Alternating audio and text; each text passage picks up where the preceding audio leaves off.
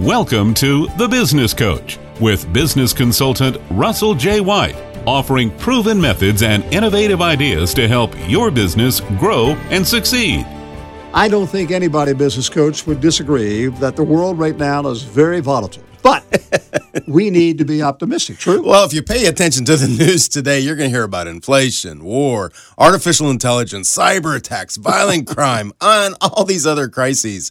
Either you can grab a bottle of bourbon, go crawl in a corner, and hope it all goes away, or you can approach a complex world with optimism. As a business leader, if you choose the former, that bourbon in the corner thing, it's well past time to sell your business.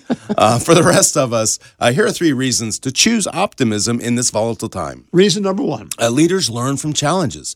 Uncertainty and volatility are opportunities to shake things up in your business and grow forward. Technology always emerges that offers new opportunities for your business, from remote work to direct customer contact through televisits to customer fulfillment improvements.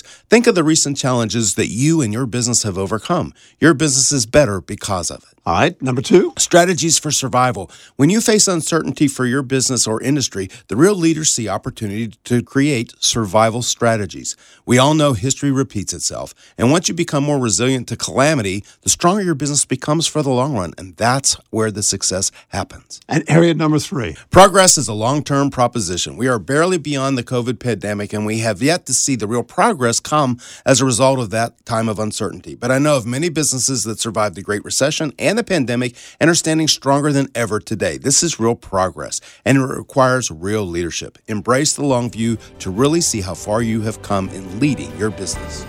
For replays of The Business Coach, go online to WRHI.com. To reach Russell White, go to russellwhite.com.